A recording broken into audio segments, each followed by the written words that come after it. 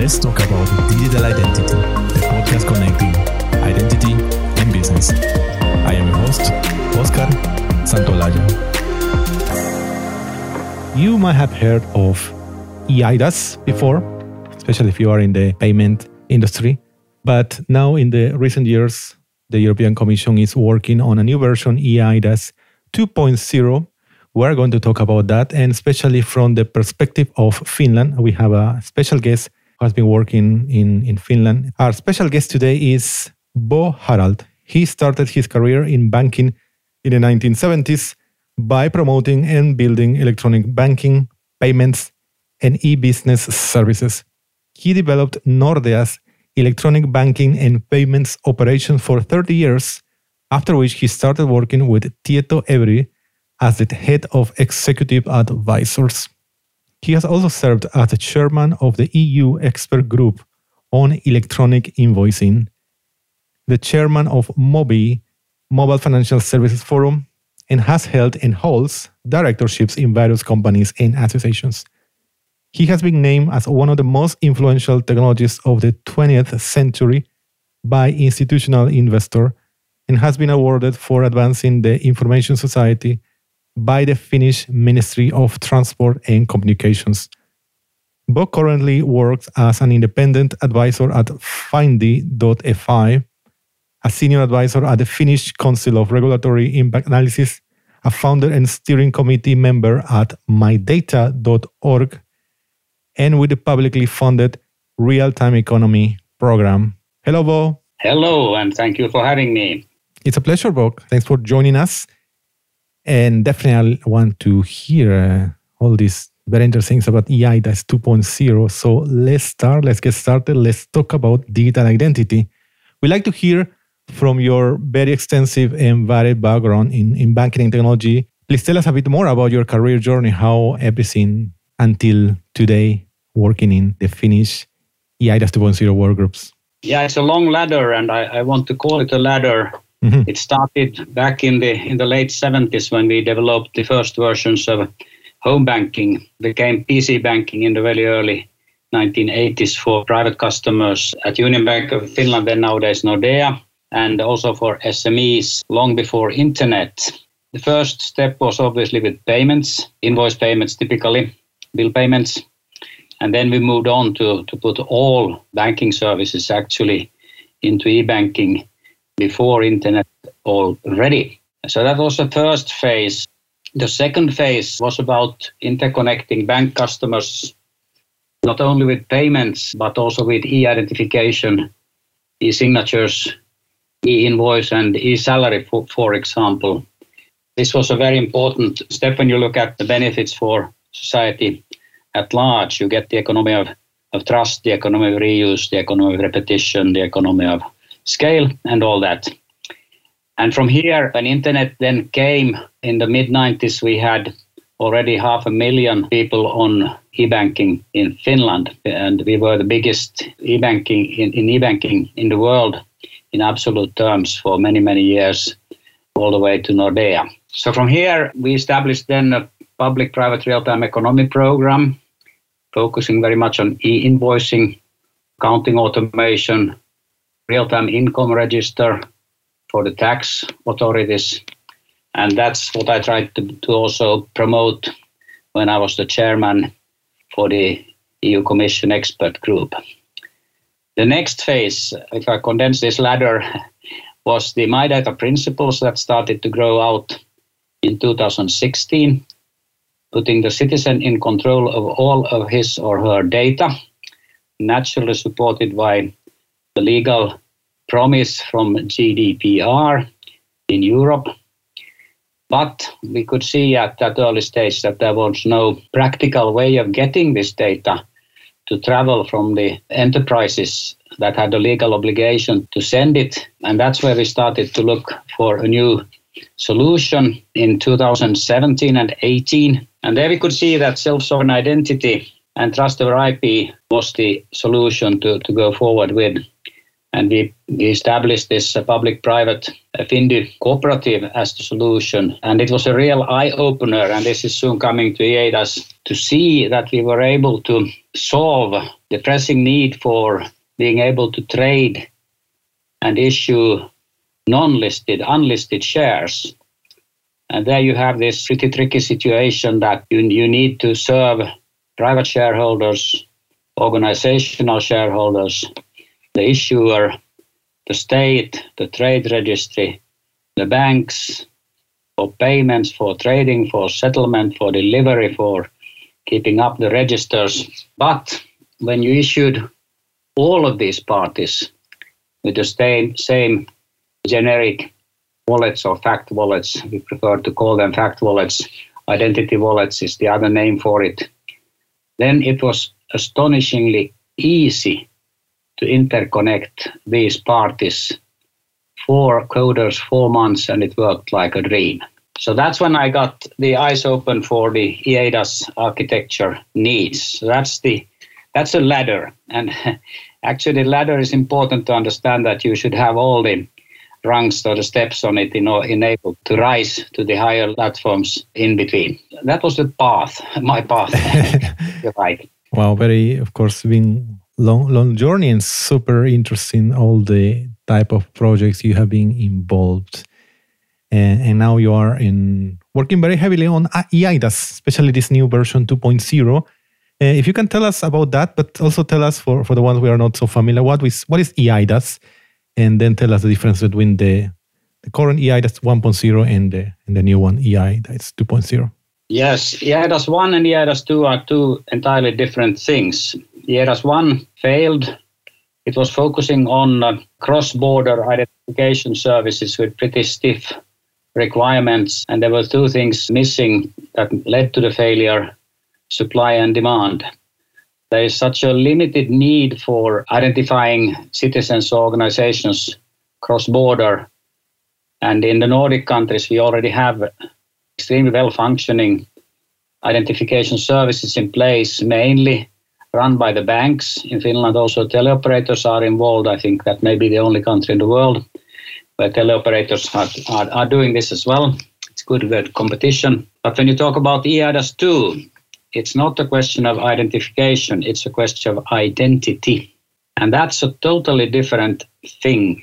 You could say that the identity is built from credentials from all sorts of sources in the private sector, in the public sector, statements about your knowledge, your skills, your vaccinations, where you live, and with disclosing as little as possible thousands of different statements that build a person's identity all the way to you might call it a digital twin. And here, obviously, eIDAS 2 is promising that every European will get a wallet issued by qualified issuers, possibly also by the states if needed. And these wallets are then the ones where you will get these credentials, the statements, the verified data about you when you need it. So that's a big difference between eIDAS 1 and eIDAS 2. And obviously eIDAS 2 is an absolutely enormous opportunity for the economy at large on the one hand, and for building a real single digital market on the other hand. As you had mentioned wallets, earlier you mentioned fact wallets or identity wallets. Does it already exist? Just to understand that concept better, can you describe how it would be in practice? Is there anything like that today, so we can have an idea? There are already wallets out there, pretty many versions of them actually.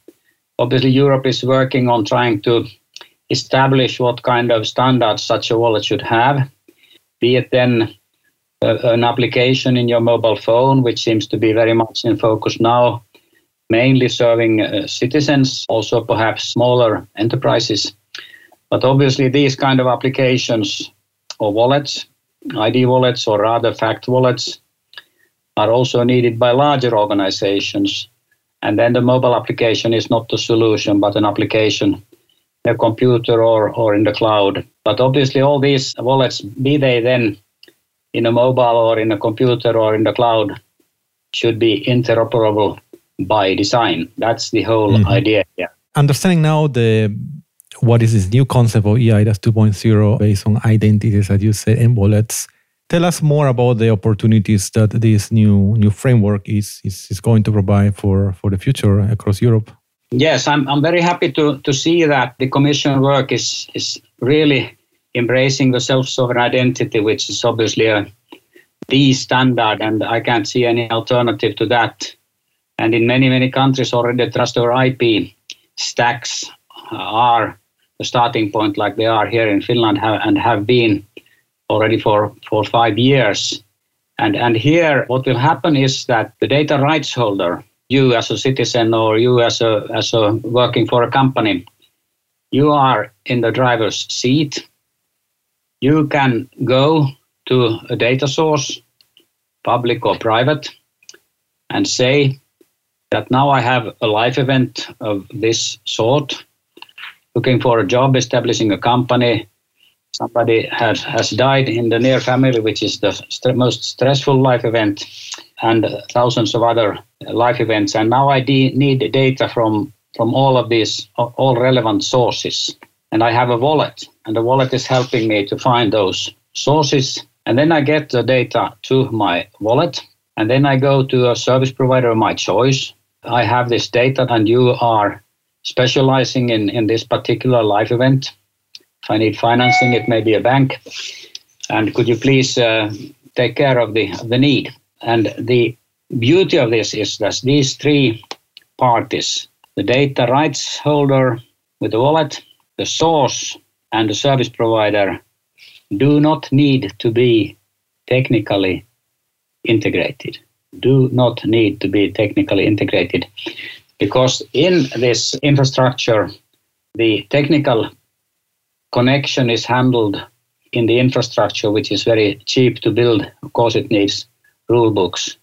And that's the whole beauty of it. And obviously this infrastructure, we call it the data highway here in Finland, is used both by the public sector and the private sector. That's a no-brainer. Like a road is open to everyone to use, and it should obviously be a non-profit organization that handles this. That's why we have established this Findy cooperative to do that. So that's how it works. And it's not that difficult to understand, actually. The benefits of self-sovereign identity are absolutely enormous. It's reducing risk and friction in the economy at large. It's, of course, improving automation. It's protecting privacy like nothing we have seen before. It's preventing crime and grey economy. And this book that I mentioned to you, Self-Sovereign Identity by Drummond Reed, is quoting sources saying that the cost of cybercrime is something in the region of $6 trillion. So that's a kind of a big picture. McKinsey, for its part, estimates the benefits of the trust infrastructure to be 3 to 6% of GDP, depending on the maturity of a country. So this is an absolutely massive step forward.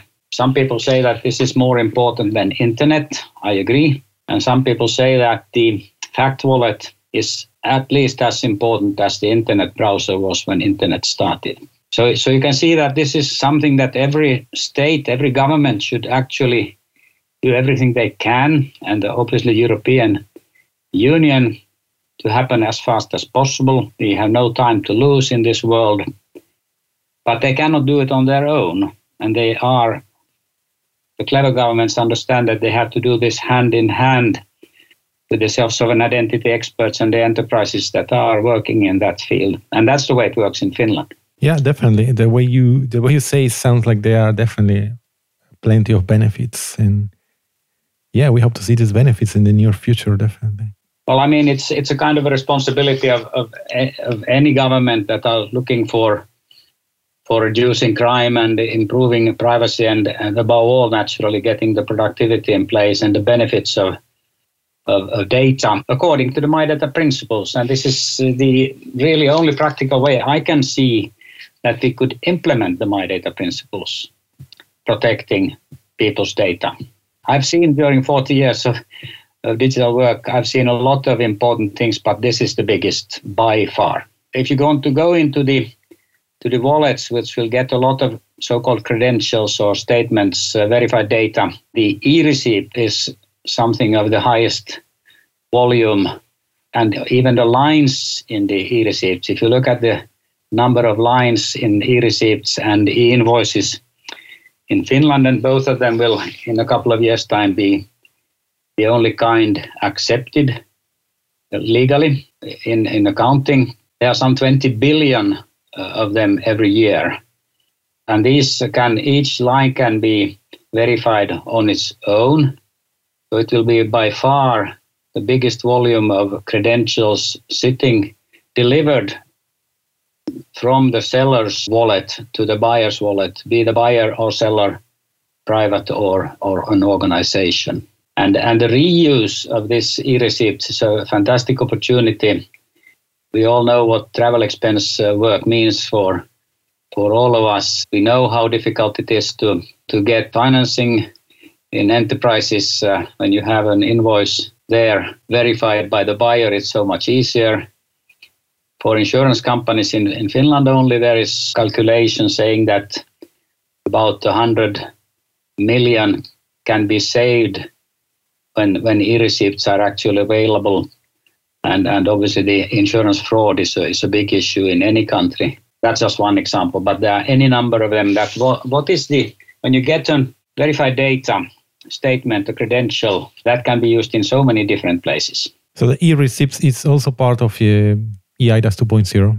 Well, it's not directly, but I mean, when you have eIDAS 2.0 in the right way, and I'm a little bit worried, I have to admit, about the Commission's, let's say, level of understanding of the importance of this 3 to 6% of GDP. They are focusing, in my opinion, too much on the private wallets and not enough on the enterprise wallets to get the real benefit. If you focus only on private wallets and, for example, then government-issued credentials, then you get 0.1% perhaps of the benefits. But when you have a full picture, then you can get 90% of the enormous benefits. That's why I wrote this open letter, which can be found in my LinkedIn account also, if somebody's interested, to the Commission, that we should understand how big this step can be if it's done correctly, and not only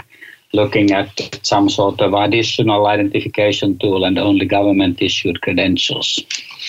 Yeah, we're going to add this. I read your open letter to the EU Commission, so yeah, we're going to add it also to the show notes of this episode, so people can read it, definitely.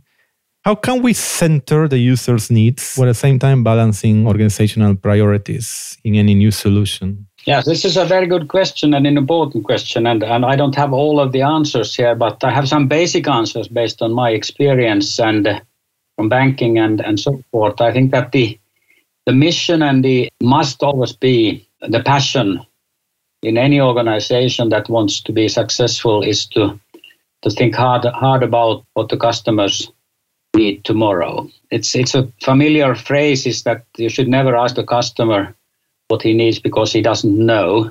You should know before he does. And in this particular time now, I think it's time to start all the service design from the customer's life events. What data is needed for this life event and where does it sit? How can the data be verified and available in real time? The value of data arriving 1 second faster is quite different from the one that comes later. And it's then in this particular setting natural for many organizations to issue these wallets, be they in a mobile phone or in a computer, and also then include the national ID, invite the government to make the root ID, the electronic ID card, into these wallets so that it can be used for opening bank accounts and whatnot, where this is always needed according to law, at least in the Nordics. But also other credentials from the public sector. Then you can produce a fantastic value for the customers, be they private customers or SMEs, for argument's sake. and naturally charge so that you cover costs. And the costs are not big. That is the fantastic feature here with open source technology and open data and open standards. So I see that the solution will be that the role of public and private sector organizations will be, and is already in GDPR, supply data, but it should be verified data. The value of verified data is 1,000 times more than just generic data, also for machine learning and artificial intelligence. To supply that data to citizens and SME fact wallets. And these are generic tools, standardized interfaces all over the place. The data rights holder, as I said before here, then herself decides which service provider is best suited to use the data, to solve the need. And then in an ideal world, the public sector would not need to act as a service provider at all. They can let the enterprises do that on their own, and that would save a lot of taxpayers' money. But of course, we have to see to it that there are no walled gardens built, that data is flowing freely, that you can always change your service provider without any lock-ins, and that the competition is serving us all. It shouldn't be that difficult because the whole self-sovereign identity is built on open standards and no walled gardens and no technology, no lock-ins. It's a kind of religion in that. So that's why I feel so comfortable in promoting it. Now, with your experience working in Finland in banking and several other projects until now, how can Europe, and even if we see it globally, with initiatives like GAIN, the Global Assured Identity Network, how this can learn from the experiences in Finland and in the Nordics in general?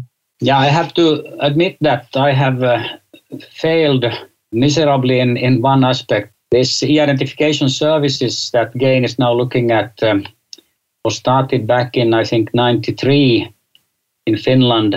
And we have then taken it from here to the other Nordic countries so that the banks are actually the suppliers of e-identification services.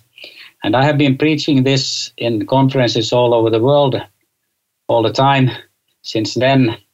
And I have written any number of blogs in the FinExtra blog posts. You can find it on frequently, that banks should be doing this, and not only by their own will, but should actually be forced into this kind of service by the government because they are so suited, because they are trusted institutions, and the economic trust is immensely important, and they are legislated into it because of the anti-money laundering legislation and all that. And now GAIN is looking at it, and unfortunately it is very late. And now with the wallets, you don't need it in the same way as you would have done it if you had started 25 years ago as we did. But I didn't get it my way. There's been so many different crises in banking that has taken away the attention. A little bit the same has happened also in electronic invoicing. Banks woke up a little bit late. I can only look myself in the mirror. But the lessons learned in Finland was that the economy of reuse and the economy of trust, using bank ID for identifying in all kinds of services, was really, really important. It became a generic tool both in your private role and in your work roles. And now when you have this overflow of everything, I mean, the attention span is, if it is 8 seconds, still it's good. I mean, the goldfish has 9 seconds, and everything else is overflowing except time. And the value of something that you know already and trust is growing exponentially. But now I jump from there to the wallets. A generic wallet that you can use at home and at work, supported by a generic public-private joint infrastructure, is, of course, even more valuable, many times more valuable than the e-identification services provided by the banks. And this is something that not only the banking sector should be providing, but many other sectors as well, and everyone should naturally use it. So we have to live with the times and realize that people don't have time to learn anything new if it can be avoided. Now, seeing at the at the evolution, because eIDAS 2.0, as I understand, is still being cooked, let's say. So it's not completely finished. So how, let's say, smaller EU countries and even individuals who are really concerned about this, how it's going to be this standard and the standards coming, can have more power to influence the Commission decisions that is going to affect so many residents? And this is a very critical question, an important question. And to get anything done now, the first thing to say is that even if you have the best public servants in the world, they are not self-sovereign identity experts. Even if the European Commission has said that the self-sovereign identity is at the core of eIDAS, they haven't yet have had time to understand the full picture, perhaps. The remedy is that you in any country sit down with the public sector and say that, okay, you government, you have realized that you can have 3 to 6% GDP benefits out of this trust infrastructure. And you do understand that your lawyers and economists and whatnot, they are not experts in building this radically new infrastructure. You have to do it together in this public-private team, formulate the narrative, and some basic use cases like the receipts or whatnot, so that the citizens will actually start asking for it, demanding it from their own government. That's what you need. And from Brussels, because we do understand that Europe is the biggest economy in the world, and if it becomes one single market, the benefit for everyone will be absolutely massive. And this is this trust infrastructure is a bigger step than internet, and the fact wallet is the new browser. So we have to get people to understand how big this is. And then the countries, once you've done it in your home country, then you join forces with others, like we now do with Sweden, Norway, and Germany, Holland, and so forth, and influence Brussels so that it is not over-regulated, and which will make it too expensive for small players, and actually just help large organizations to protect their positions. They have money enough to do this, even if it's very regulated. So it's important to see to it that the competition from the smaller guys is possible. So yeah, it's important to, as you say, join forces, right, with countries and organizations that are already active and quite knowledgeable and active today. Exactly, and that's what we are doing now.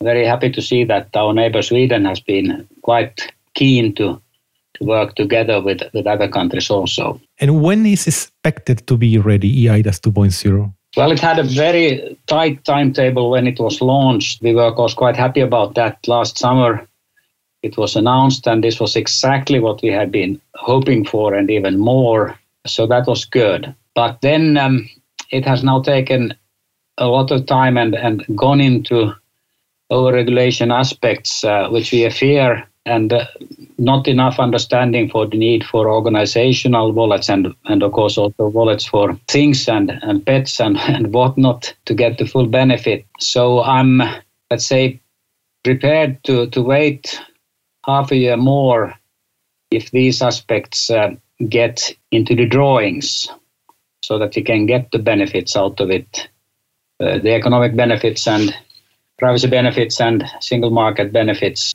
So we must work hard to avoid, let's say, minimal mobile application for citizens only. I don't know how long it will take, but probably not much will be seen out in way of use cases this year. Next year should be a breakthrough year. Okay, in 2023 we'll see some of the fruits at least will be available for people to use in, as you say, organizations as well, all together. Absolutely. Excellent. Final question for you, Bo. For all business leaders listening to us now, what is the one actionable idea that they should write on their agendas today? Well, this is, of course, a very challenging question, but if I choose from a long list of experiences from the past in electronic banking, electronic invoicing, e-identification services, and how they come together and form the ladder. And when this ladder was, when we started to raise this ladder, we were happy enough to have hundreds and hundreds of bank branches that could do the selling on a personal basis to the individuals. Now there are not really that many bank branches left anymore. So it's a new game. You have to do it without much personal selling. So my simple line would be to say that, for God's sake, do not serve your customer. Serve a live event with the fact wallets for all needed verified data into the wallets. And you have to do it closely together with the public sector. And they should also help with the financing, because so much of the benefits will be for the society at large and only a small part for the enterprises as such. But this is the joint effort, the biggest one I've seen ever.